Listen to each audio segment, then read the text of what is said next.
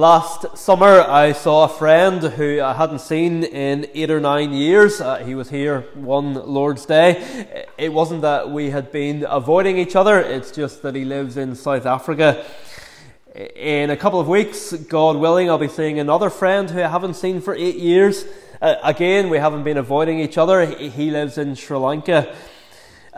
And there is just something special about seeing someone's face for the first time in a long time, particularly if we had once known them well and seen them often, but there has been a long separation. Most of us probably experienced that in some way during lockdown. And of course, the more the person means to you, the keener that you are to see their face again. When we were engaged, Carla spent the summer before we got married in America, and those 8 or 10 weeks or however felt longer than the 8 years of not seeing some of these other guys.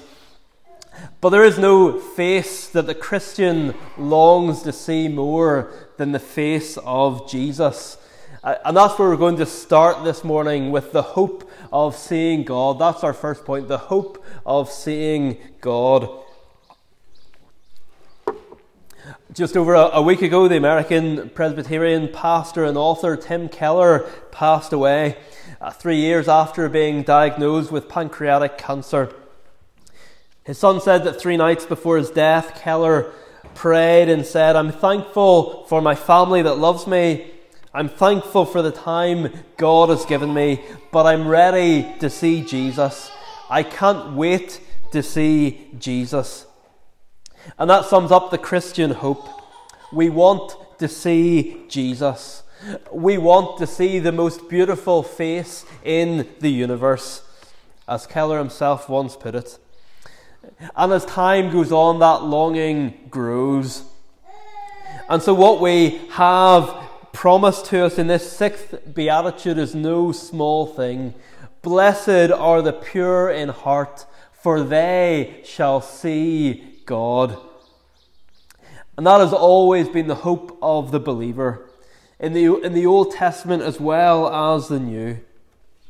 Psalm 17 verse 15, "As for me, I shall behold your face in righteousness.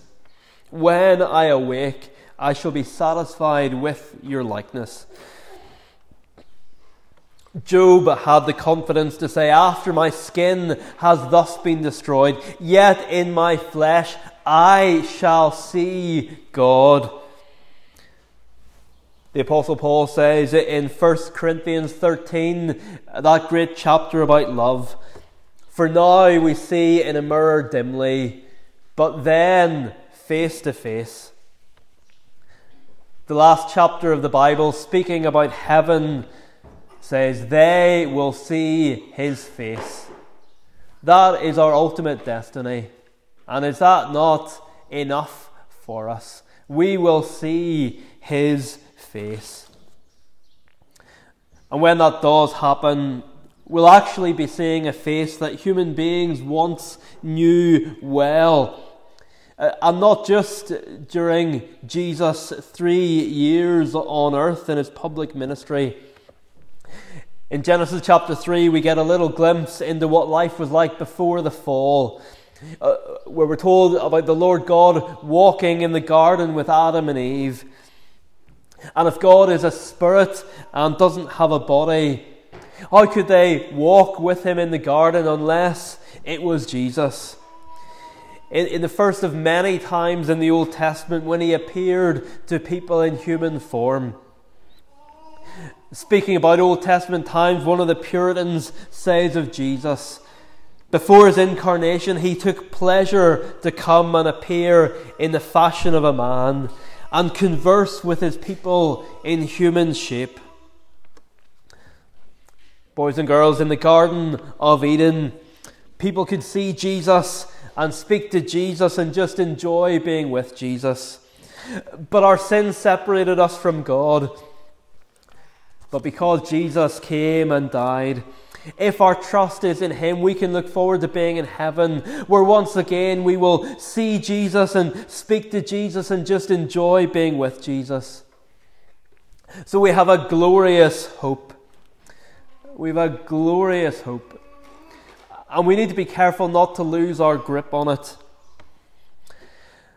Someone has said that in the 20th century, the doctrine of the end times became front and center in the church.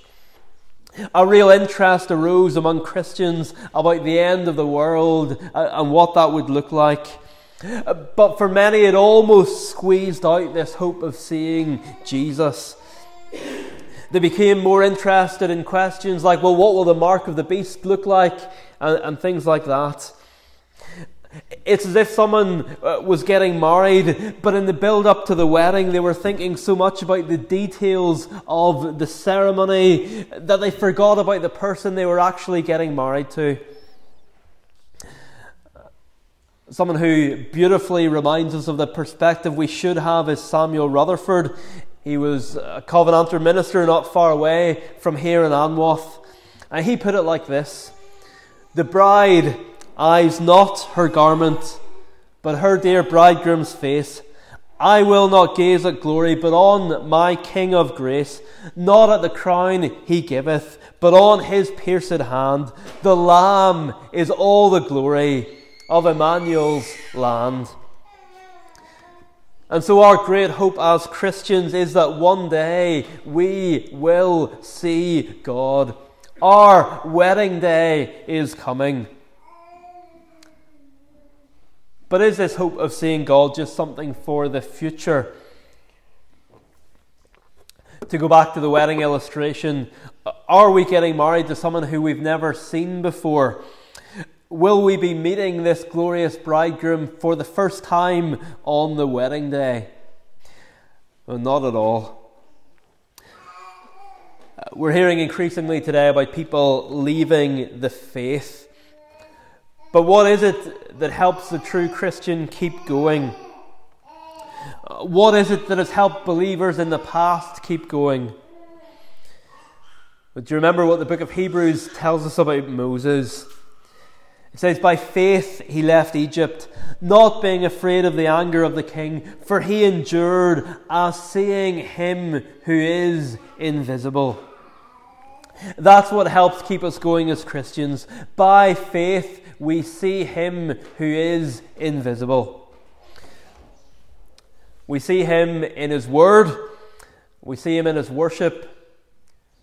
We also see him in his people, don't we?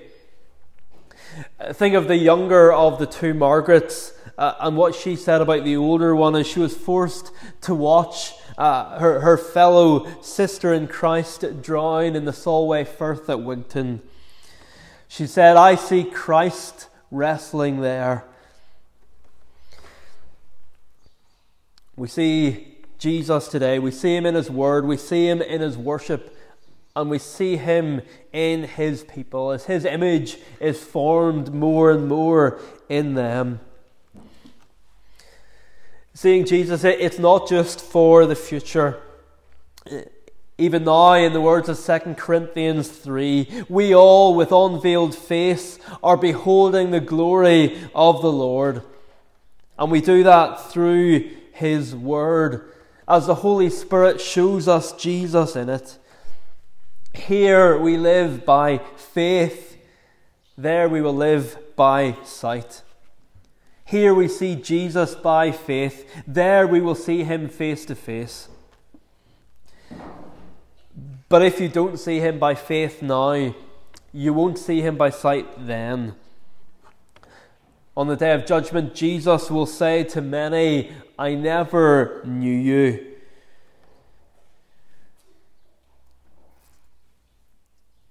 John Owen says, no man shall ever behold the glory of Christ by sight hereafter, who does not in some measure behold it by faith here in this world. In other words, if we want to see Jesus by sight later in heaven, we need to see him by faith now.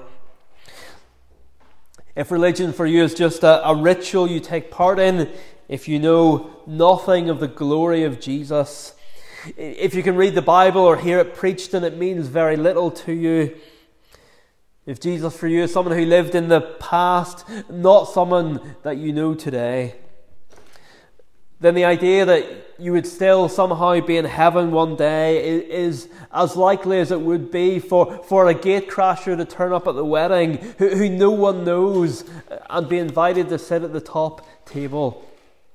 It's not going to happen. You have no place in heaven unless you repent and believe and receive the wedding garment that he offers.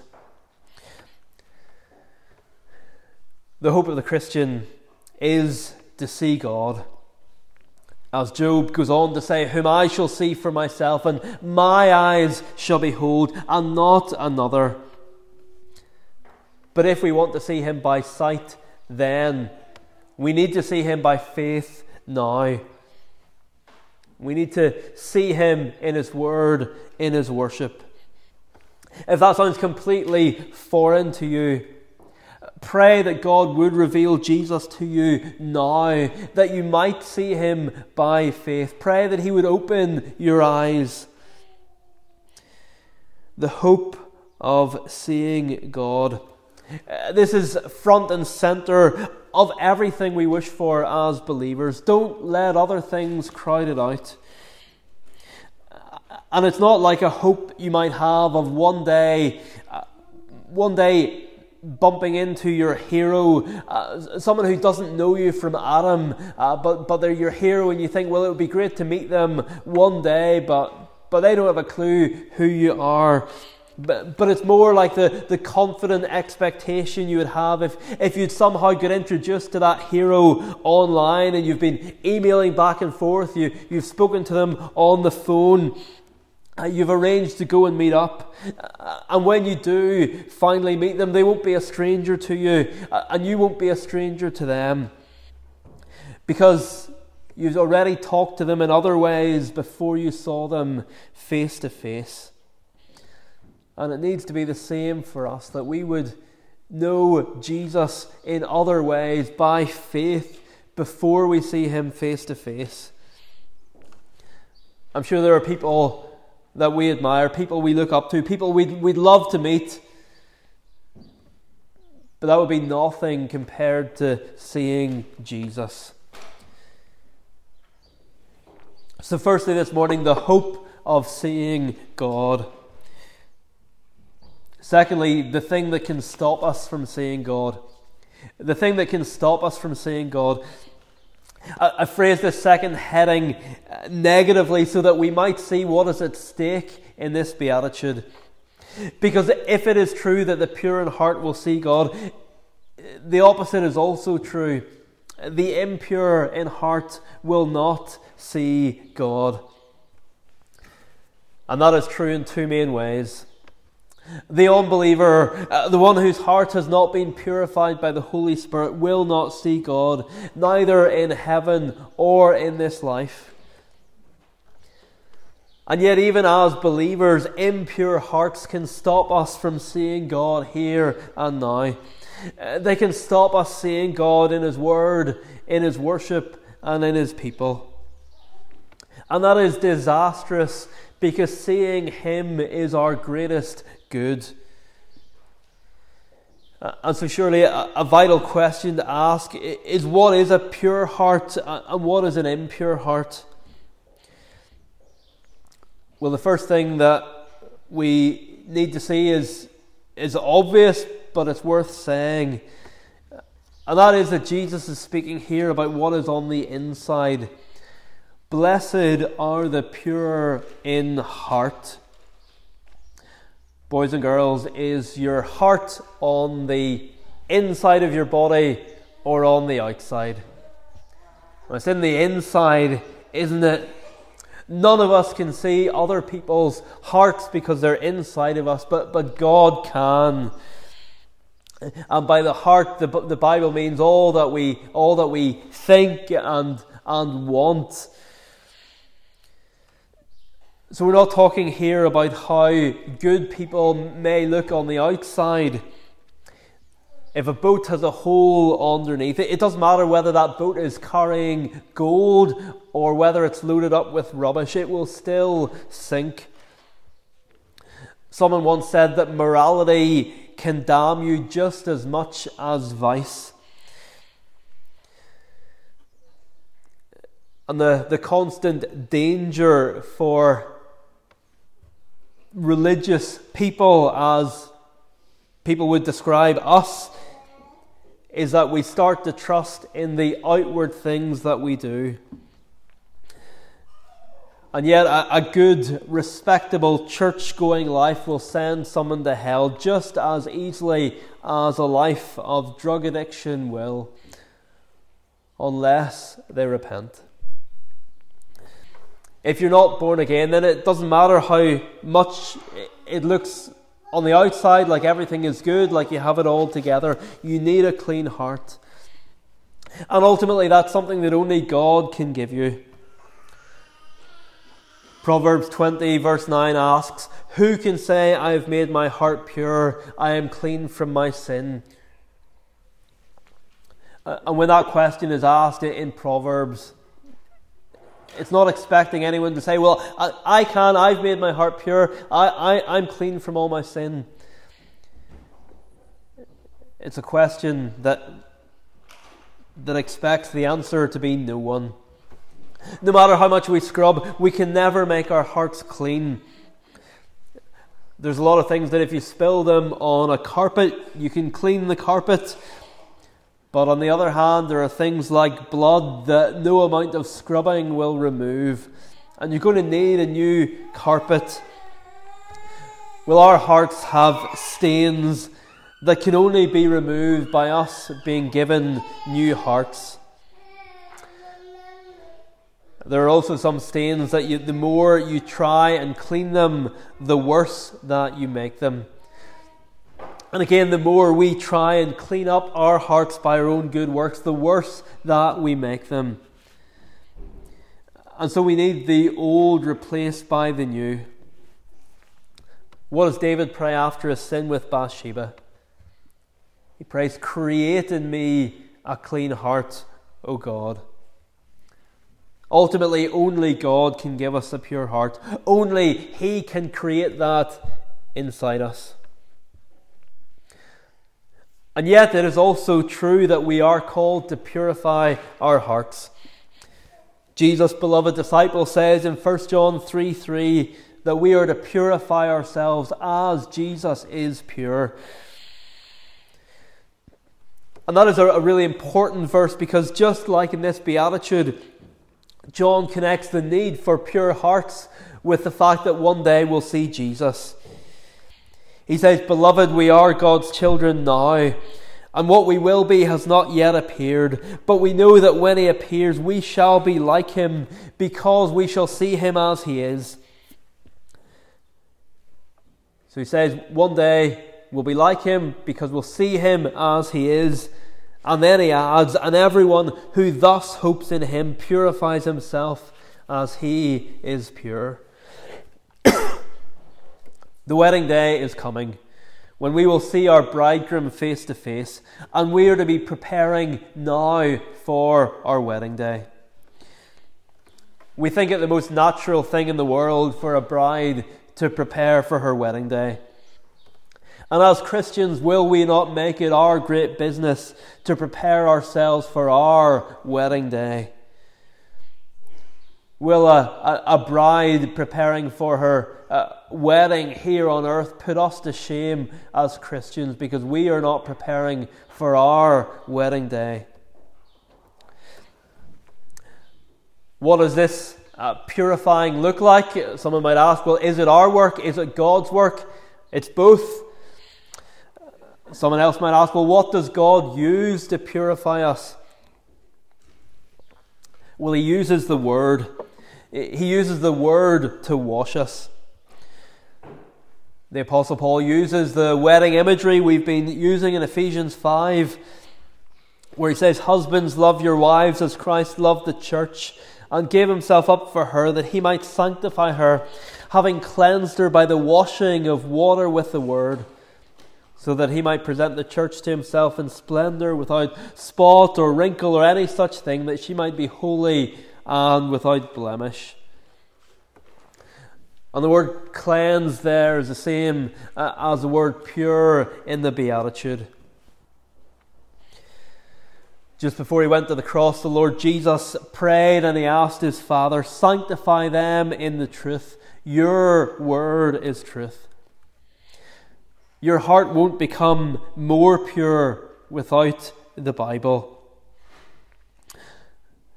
And the person who isn't being made more fit for heaven won't be there. It's not that our purifying our hearts is the basis of us getting into heaven, as if it were about us purifying ourselves enough that God might let us in. Not at all.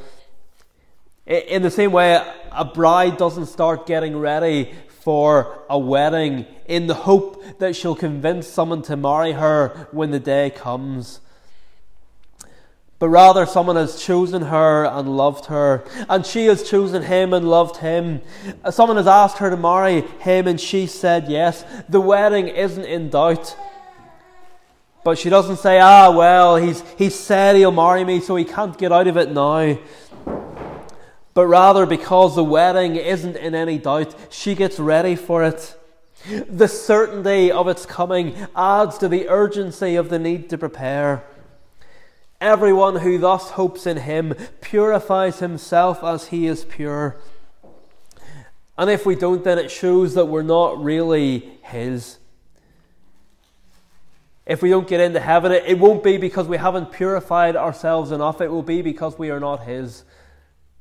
And if we are his, we will show that in purifying ourselves as we await our great wedding day. And so the hope of seeing God, the thing that can stop us from seeing God. Thirdly and finally, what a pure heart looks like. Or to tie it in more with the other headings, maybe we could say the pure heart we need to see God, the hope of seeing God, the thing that can stop us seeing God, the pure heart we need to see God. But basically, what does a pure heart look like? We've talked about the danger of having an impure heart and the need to purify our hearts. But what does the Bible mean when it talks about a pure heart? There are a couple of meanings that the Bible uses. There's one that we probably don't think of.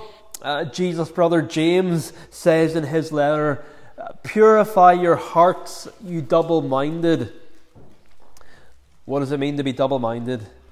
It means not to be fully committed. It means to be pulling in two different directions.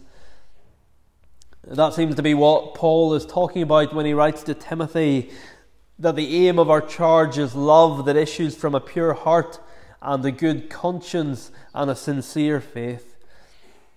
A pure heart is linked to a sincere faith, a faith that is not false or mixed. Peter writes along similar lines when he says, having purified your souls by your obedience to the truth for a sincere brotherly love, love one another earnestly from a pure heart. Again, sincerity and purity are closely linked. We talk about pure gold. That means gold that isn't mixed with anything else. A gold ring could fall into the muck and it would still be pure gold. So a pure heart in that sense is an undivided heart, devoted purely to God, sincerely loving God and loving his people. But a pure heart in the Bible does also mean a clean heart, which is probably what we normally think of when we think of the pure in heart. We've already thought about that rhetorical question in Proverbs. Who can say, I have made my heart pure, I am clean from my sin? So a pure heart is a heart that is cleaned or being cleaned from sin. And particularly there is a big connection in the Bible between impurity and sexual immorality. It's broader than that, but the two are closely connected. Paul writes to the Corinthians and says, I fear that when I come again I may have to mourn over many of those who sinned earlier and have not repented of the impurity, sexual immorality and sensuality they have practiced. He writes similar things to the Thessalonians and the Romans.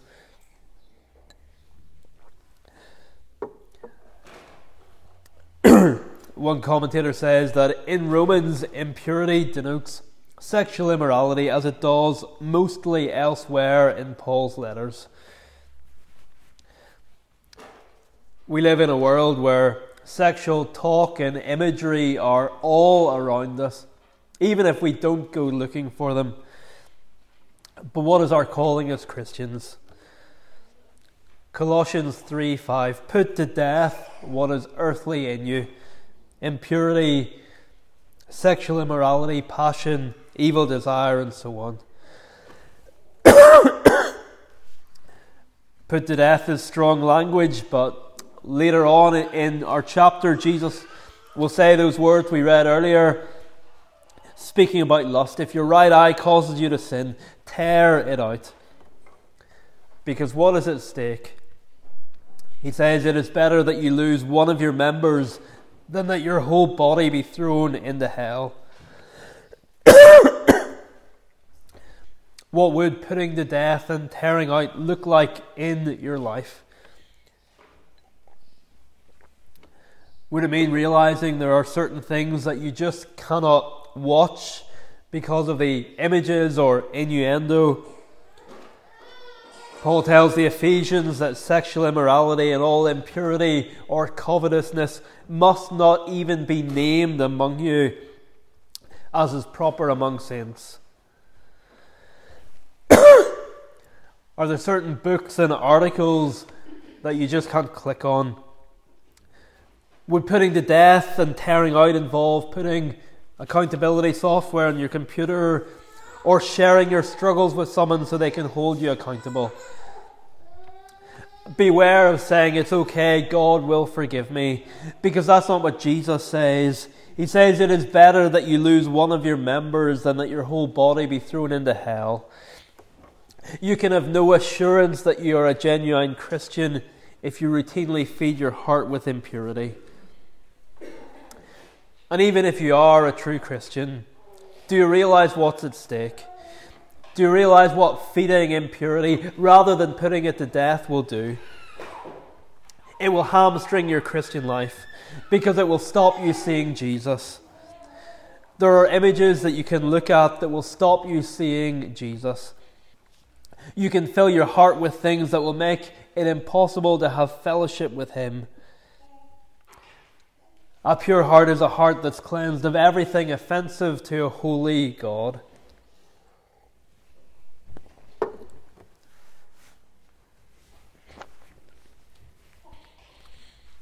We've been having problems with our boiler since November, with the hot water randomly going off when you're in the shower or running the bath. There was a while where it looked like it was fixed. The plumber replaced a part. It looked like it was sorted, but then it started happening again. It's been looking over the last week or so that it might finally be fixed, but we'll see. So what was causing it? Well, the problem seemed to have been that whenever the current boiler was put in, which is before our time, it was put on an old system. And over time, lots of gunk from the old system made it into the boiler. And so what the plumber did the last time was to strip it out and take out as much gunk as he could get. And it seems to have worked, or at least to have helped. And that gunk, that impurity in the system, it could be a picture of us as Christians. If we are content to live with impure hearts, it will stop us firing in all cylinders. It will stop us burning hot for Jesus. It will leave us as unreliable, with others knowing they can't count on us. And a few surface level changes aren't going to work. Rather, we need to see the ugliness inside us for what it is and seek by God's help to remove it. But as we close this morning, We've asked the question, what does a pure heart look like?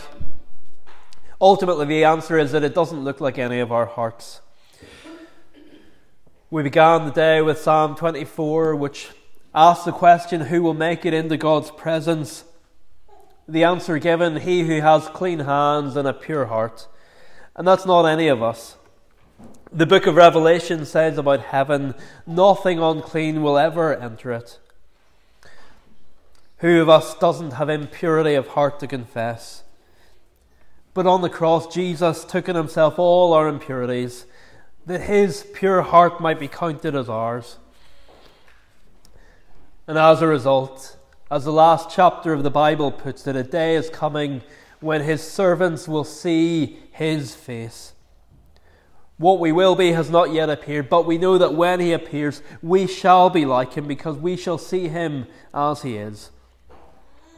And everyone who thus hopes in him purifies himself as he is pure. Blessed are the pure in heart, for they shall see God. Amen. We sing of that great hope now from Psalm 17. Psalm 17, the last 4 verses on page 25.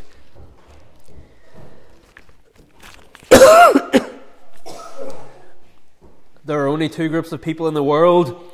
Verses 10 to 12 describe the unbeliever. They have no treasure beyond this world. But how different the believer in verse 13. The one whose greatest hope and longing lies beyond this world. The unbeliever is frustrated because they put all their hope in this world and they can't live up to it. They don't realize that they were made for another world. But one day they too can go to that new world, if only they will put their trust in Jesus before it's too late. And if they do, then their great hope and ours will be, verse 13, but as for me in righteousness, your own face will see, and with your likeness when I wake, I satisfied will be. Verses 10 to the end will stand to sing praise.